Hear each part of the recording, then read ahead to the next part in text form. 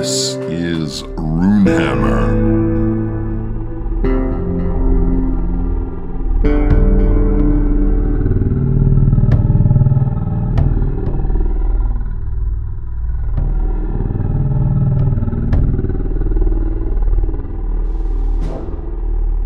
In the final days of the Vietnam War, as the North Vietnamese army moved into the South, the greatest deception in American and world intelligence history was executed: the concealment of an alien force which had swayed the course of that endless conflict. To battle this new front, a crack squad of special commandos was assigned. They were called Grave Wind. In a desperate effort to fight back the alien menace, they had only one chance: a final strike, unknown to the outside world, but they needed one piece of equipment to execute their impossible mission. Is that it, Sarge? Is that what they've been talking about? Looks like it. It's a lot smaller than I thought it would be. Let's take a look. What the hell is that? I never seen a computer like that. That's an RPG mainframe, son. And it's going to save the human race.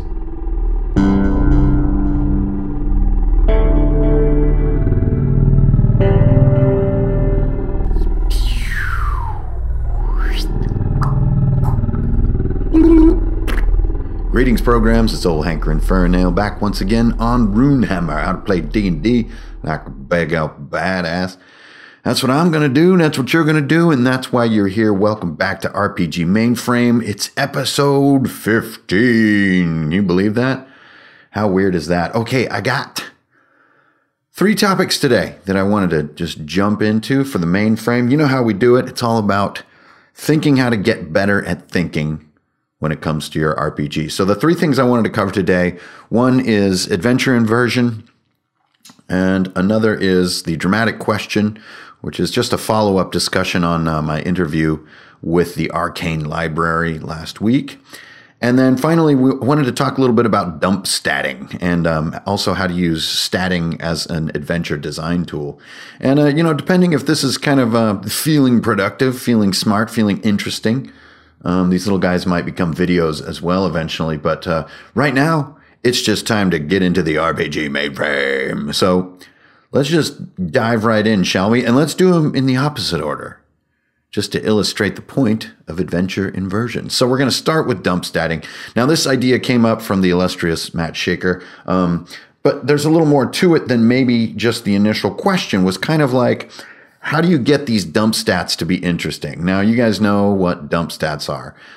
Every character build out there has 2 or 3 really clutch stats that generally players are rolling a lot of the time, more than half the time. A dump stat is a statistic on their character that they don't spend resources or creation points or experience or whatever on because they just never use it, and they've never had reason to use it, and they just wind up with these dump stats, right? So a classic example is the super effective fighter, and everyone sort of starts to forget that he has like a 6 intelligence, like an i.e. extremely low intelligence. Plus 6 would be huge in ICRPG, but you get my meaning, is that he never does intelligence rolls, so he didn't put any investment into intelligence, and you just kind of brush it under the carpet. So there's a couple things at play to try to answer Matt's question here. And I would invite you to consider what the impact of these answers are for you. And if you have different answers, and honestly, if the issue itself is important to you, is another way to consider if this is something that could enhance your game, or maybe something that you need to modify your game. Maybe you, instead of trying to resolve the dump stat problem, you just want to remove dump stats. If you're doing a more casual game or with, absolute beginners, you might just want to have 2 stats, which could be like, melee and ranged, like you could really bring things down, or you could make it like magic and battle. Those could be your 2 stats. So that would be another approach to the dump stat problem, is just to eliminate stats that just are too nuanced or too detailed for some groups. But I'm going to proceed presuming that we want to stick with our stat set and either make dump stats interesting or provide ways that players are compelled to invest in these stats. Okay, so let's consider those two options. And then I want to give you a sort of a wrap up. Okay, so first let's take that fighter example. He has put all of his loot, his stat points, his XP, whatever resources he has to create his character into combat to make himself this juggernaut of war. And as a little sort of brushed under the rug item, he has, the intelligence of a chimpanzee. Okay, so this is going to drastically affect his ability to be a good tactical warrior, right? There's one thing that we all know about the finest warriors is that they're extremely intelligent. So how do you make this interesting? Well, first of all, don't let it get swept under the rug. Don't let this player forget their low stat. Now, no matter what the low stat is on any character, it doesn't have to be intelligence. A lot of people will, come short on con or, not put anything into charisma. The sort of the softer stats. The first step is not to let them forget. So just remind them like, oh, well, a normally intelligent person would have done this, but you can't quite figure it out, right? Or, be sure to have it at the surface that they have this really low stat. They're going to want to sort of forget about it. This is like, their weird relative that they would rather not come over. But you're going to invite the relative over and they're going to act weird at the table. And this is going to continually twist a little bit of a knife in them for this dump stat behavior. And hopefully, when the time comes, get them to invest rather than just leaving this skeleton in their closet. So that's the first piece, is like to keep it at the surface. Now, the other one to do to make it interesting is actually to create an exchange system. And this is how GURPS did it. You use advantages and disadvantages. Taking disadvantages gives you points to put into other things. So you could do this at creation. Now, how is this interesting? Well, you can give names to levels under normal. And this is also how GURPS did it. So let's say that you have a fighter who wants to go with subnormal intelligence in exchange for supernormal durability. Okay, so he's kind of this lunk-headed dwarf, right, who really doesn't understand much. But dang it, he just don't bleed. So what you do is that each point or each sort of tier under normal the intelligence goes, you give it a sort of a name, right? And the name could be dullard, or the name could be, what's worse than a dullard? Like a moron? Oh my gosh, that's such a harsh word. So let's stick with dullard. Okay, but you give it a name, and not only are all the rolls on that stat going to be difficult for him, but also you use that word. You use the word dullard. And actually, it might even be in his title. His title is like Stone Toe the Dullard. This is painful to a player, but also in some ways interesting, because it not only does the first thing we mentioned, which is keep it at the surface. It keeps reminding them. It also gives it a name, and that name can be evoked either by players, NPCs, or you to remind and to mechanify or to statify or gamify this low stat. So whenever the word dullard comes up, he knows that this low stat is going to be coming into play or is going to be levied in some way. And so you categorize these low stats. A classic one too is with low con. You do like sickly, and then you do diseased, and then you do like a leper, and then you do like the stricken, right? And the stricken or the afflicted are these kind of, people who are barely able to move without their remedy. And you have an in-game term for how crippled they are by this low stat. And by using that term, it's like knowing the name of a demon, right? You know its name, you can evoke it. And when it's evoked, it puts images and story and interest, not only into your mind, but into the minds of the players and into the story itself. So that's my first sort of rundown, which is how to make these things interesting. Give them names, make them part of your game, give them an evocation, make them hurt a little more, and bring them to the surface. That to me is the way that you make dump stats interesting. Now, you don't want to put too much thought and effort into making dump stats interesting, because let's face it, players do want to do the things they're best at the most. So you don't want to be grinding them down with all these off stat rolls just to sort of troll them about their low stats. But you also don't want the opposite behavior, which is they can freely have a 0 wisdom and it never comes up in play. I think that's the bad case that we're trying to work against here. So that's part one, make them interesting. Okay, part 2 is compelling. You want to compel the characters to have better overall stats. Now, the method that I normally use to do this is as I'm planning my adventure or I'm setting up rooms and challenges for them to solve in their own ways, I do make a little note to the side of what stat is going to do best in this encounter. You know, what's the key stat? So if you have a high stat of blah, this room is going to be far easier for you. So examples, you have stones in a river. The stones are slippery and covered with moss. You have a little note on the side of this that says Dex. Now there's a million ways. You know, a high intelligence character could build a bridge with sticks over this thing, right? But a high Dex character is going to have a pretty easy, fast time of hopping across the stones. Okay, that's a really simple example. But remember, we're not working on something like Dex. Everyone wants high Dex. We're working on stuff like charisma. Okay, so now you can think it backwards, which is stat first and then come up with your room. I know I want a room that pushes charisma, where charisma is going to be useful. Well, what could that be? Well, for charisma really to be useful, you generally need somewhat intelligent enemies or challenges, right? You can't charm the stones in the river. That's not going to work. You can yell at the stones in the river all you want, and unless you have a weirding module, it's not going to come to much, right? But if you have intelligent or semi-intelligent enemies, or objects in a room, then charisma and intelligence are going to become useful. So let's just stick with charisma, which is different than intelligence. So you don't want to have to outthink, research, or decode. You want to have to persuade, charm, or resist. Okay, so those are some interesting words. I like resist. That sounds kind of exciting. So maybe there's a doorknob that's intelligent, and it can actually persuade you. And with high charisma, you can see that actually this thing is just lying. It's not locked at all. And those who think it's locked, like in their reality, it is locked, right? And so the only way that we're going to get past this thing is to resist its force. Now, this is an extremely tiny sort of binary challenge. But what you could have that would be larger scale would be to face a military force, like let's say, dwarven berserkers who've gone mad because they have fungus in their brains.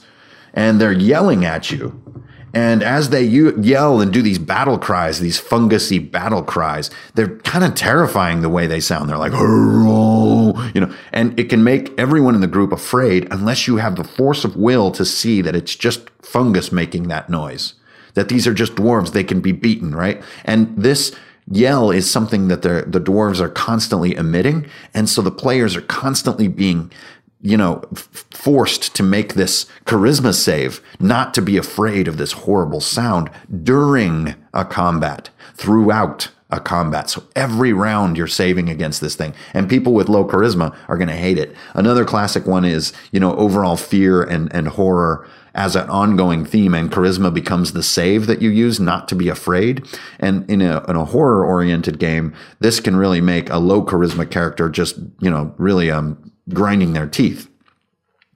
So this is how you compel characters to want diverse stats, is that your gameplay is diverse. Remember, the crummy kind of DMing is rooms that are filled with combatants that have nothing to say, that stand still while they make rolls to kill you.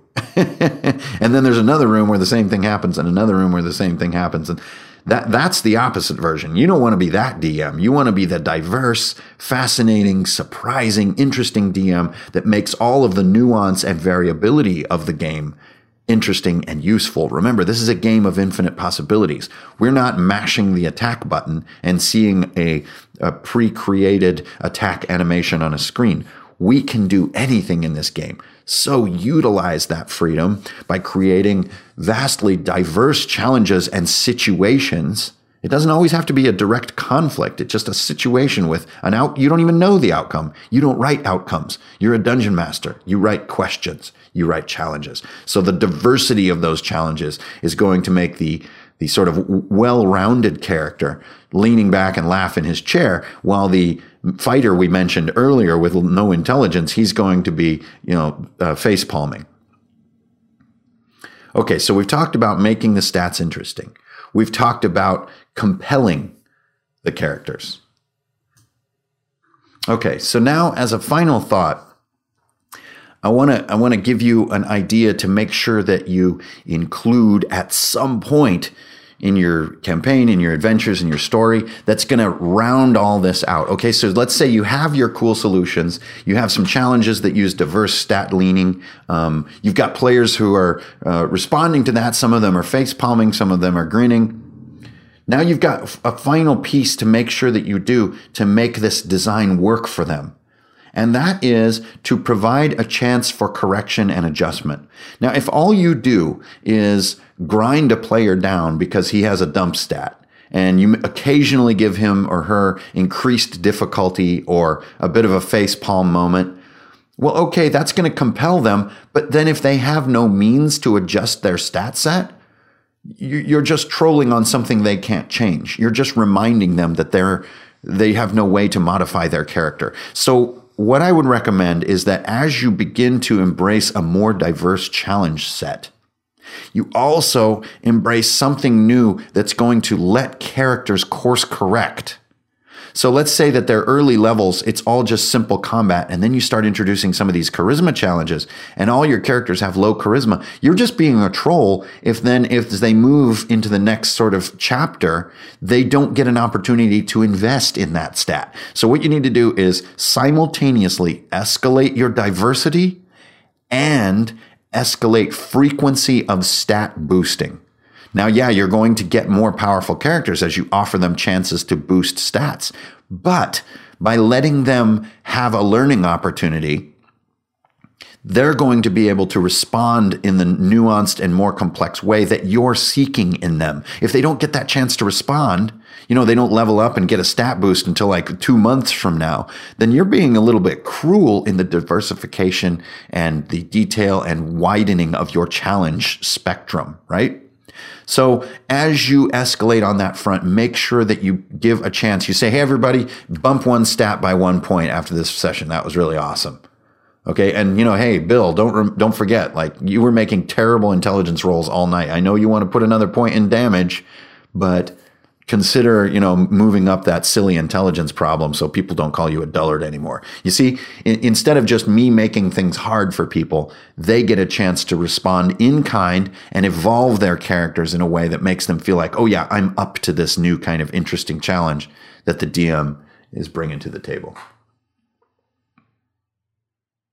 Okay, our next topic is about the dramatic question. Now, if any of you tuned in for my interview with Kelsey Dion last week, she's from the Arcane Library, and I really loved how she wrote her adventures, but in particular, I loved one element more than anything else. Now, she had a brilliant set of tools that she used in her adventures, but I thought the most brilliant was the use of the dramatic question. And it literally just says in her adventure, dramatic question. I mean, it's just a bullet that she has on her adventure for each little portion, like each little sort of room, as we would call it in ICRPG talk, each little space or challenge. She says, what's the question here? Now, a question, too, can be a terribly simple binary question. Like if your question begins with the word will they survive the Kraken? Will they defeat the orcs that are in this room? Will they find the chest that's hidden in the mud? That's a yes-no answer on that question. And so as a DM, it isn't tremendously dramatic to ask a yes-no question too many times. Now, a couple times, absolutely do it. Will they blah, blah, blah, or can they blah, blah, blah. Okay, sure, you can ask lots of very simple questions that way. But to mix things up and to give players options and new choices and really to get more mileage out of the dramatic question creative method, I would encourage you to consider questions like how. How will they survive the Kraken? Now, that's an interesting question. Not will they survive, but how will they survive? And the way that question is framed, it almost implies that this thing isn't survivable. How are you going to survive the Kraken, dude? Right? It implies this thing can't be killed. It destroys entire ships in like one turn. It gets these legendary actions where it's pull islands underwater and all kinds of crazy stuff. So the question becomes, how are you going to defeat the Kraken? Now, you're going to feel a temptation when you ask a how type question. How are they going to find the chest in the swamp? right? Which also sort of implies like this chest is very well hidden. Now, the temptation as a storyteller and as just a wide-minded person, which dungeon masters are, your instinct might be to provide a multiple choice set of answers. And I would invite you to repel this behavior. So let's stick with the Kraken. How are they going to defeat the Kraken? Okay, well, let me list out 4 possible solutions. 1, find the head of Medusa and turn it to stone. 2, there's actually a nuclear bomb hidden in the Acropolis. 3, there's a giant whirlpool that can be activated with the ritual of the, Kordan. And then 4, there's a great warrior made of stone who's in the mountains that can be awakened and can battle the Kraken. Okay, so these are 4. Now, that's kind of cool. That sounds like a campaign is starting to form around battling the Kraken. But I would invite you to let players answer the question of how. Now, they don't have to derail any kind of thematic or story elements in your campaign, but if you honestly ask them a how question at the end of a session, and they start comprising answers, it gives you your prep phase to answer their ideas for the next session. Now, it's tough to ask a how question at the beginning of a sentence, or a session, the beginning of a session, and truly be honestly asking players for their answer, because you have no prep for what they might say. So it's hard to ask a very nuanced question right at the beginning of a session with no preparation of what they might say. And they're like, how are you going to defeat the Kraken? And one of them says, well, in my backstory, there's actually this order of wizards, and I think we should go into the forest and find the order of wizards and ask them how we might defeat the Kraken. You have no prep on any of this kind of stuff. And if you ask that at the beginning of the session, it puts you on the spot a little bit. But if you ask at the end of a session, so the Kraken is appearing out of the ocean, and there's like maybe a few days before it reaches land, and you honestly, with no preset answers, ask, how are you going to defeat the Kraken? The players can begin to devise answers, and they're truly their answers. And you prepare with the context of their answers, not the stuff that you wanted to happen, but what they wanted to happen. And that's a way to really give players agency in the ways that they answer dramatic questions. Now, dramatic questions can take many, many other forms that are far simpler. Will they survive the poison gas that comes out of the wall in this corridor? That can be a dramatic question. So, well, that implies most of the design that I need in my room, my corridor, without me even really having to write anything down.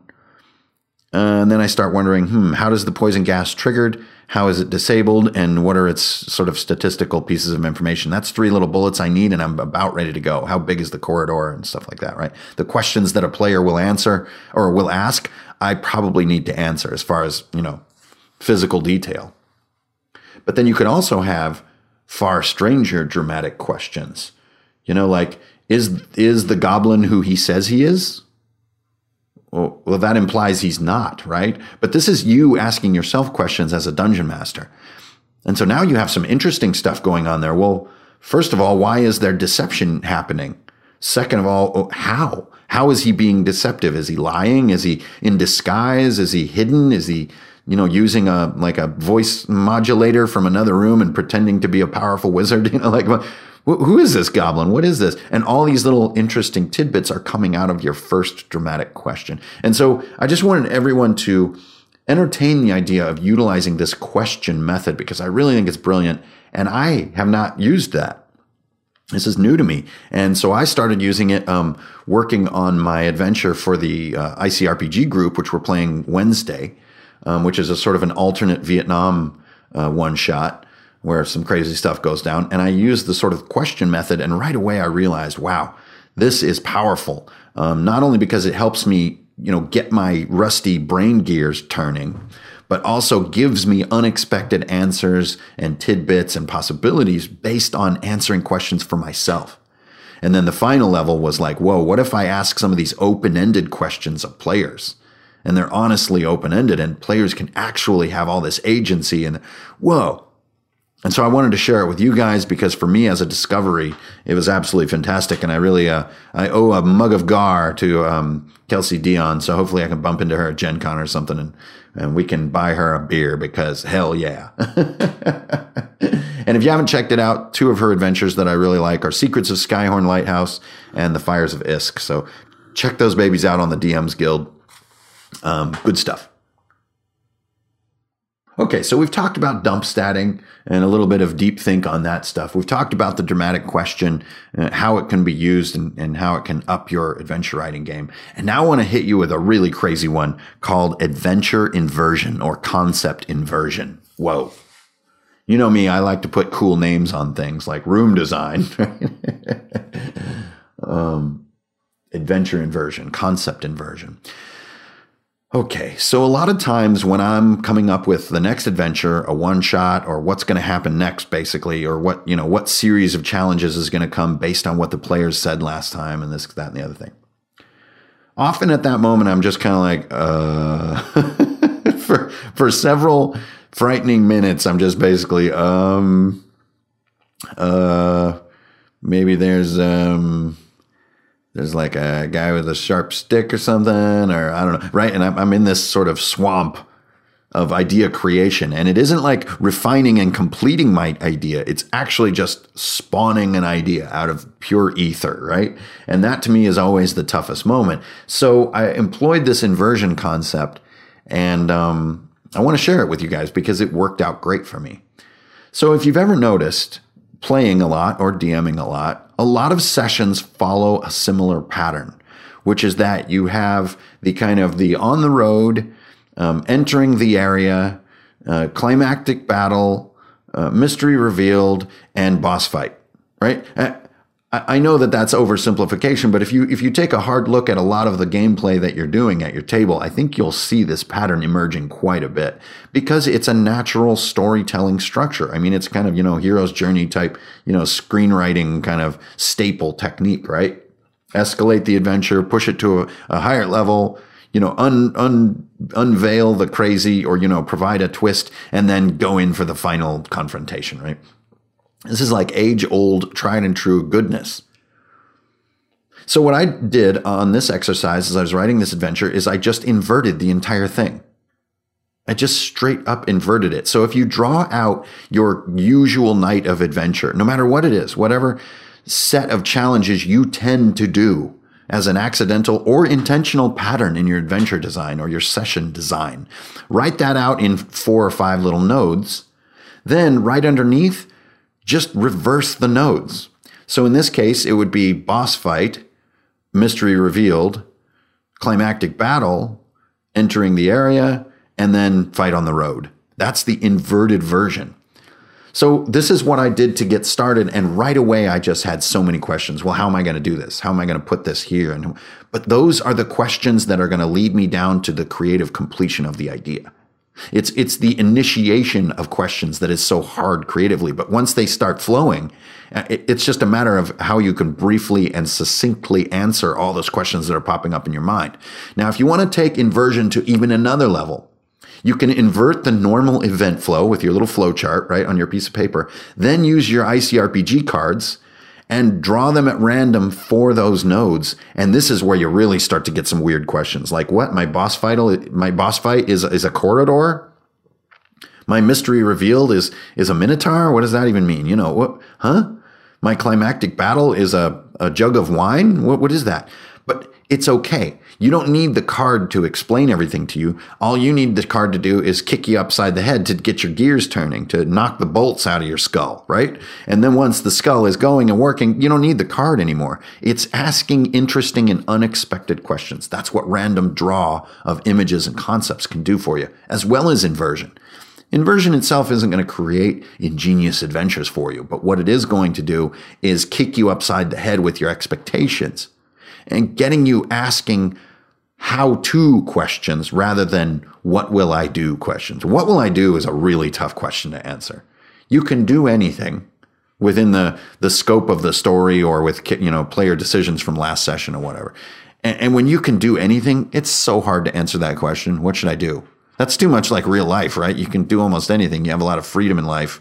And it's really hard to find the answer of what should I do with my life.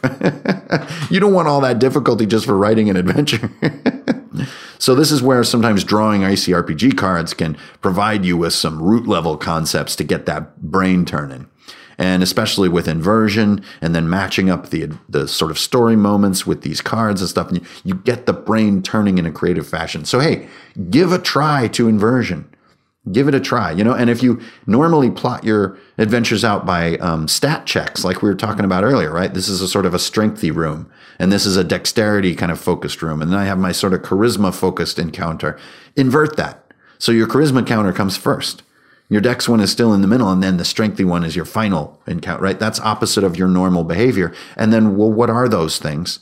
And either just come up with them based on the context of your current adventure, or draw some cards, or roll dice, whatever you like to do. Roll those cool dungeon setting dice, or roll on tables, which is kind of the abtab method, right? You get out your Oath of the Frozen King, you know your nodes, and then you roll for what those nodes may be. It's like a trap room is my strength encounter. A big battle is my charisma encounter. Oh, that's kind of weird. Okay, interesting.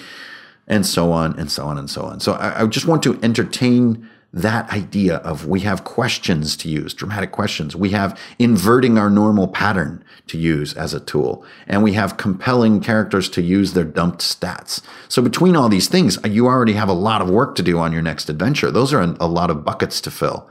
And you may not do all three in one adventure or one session, but you might.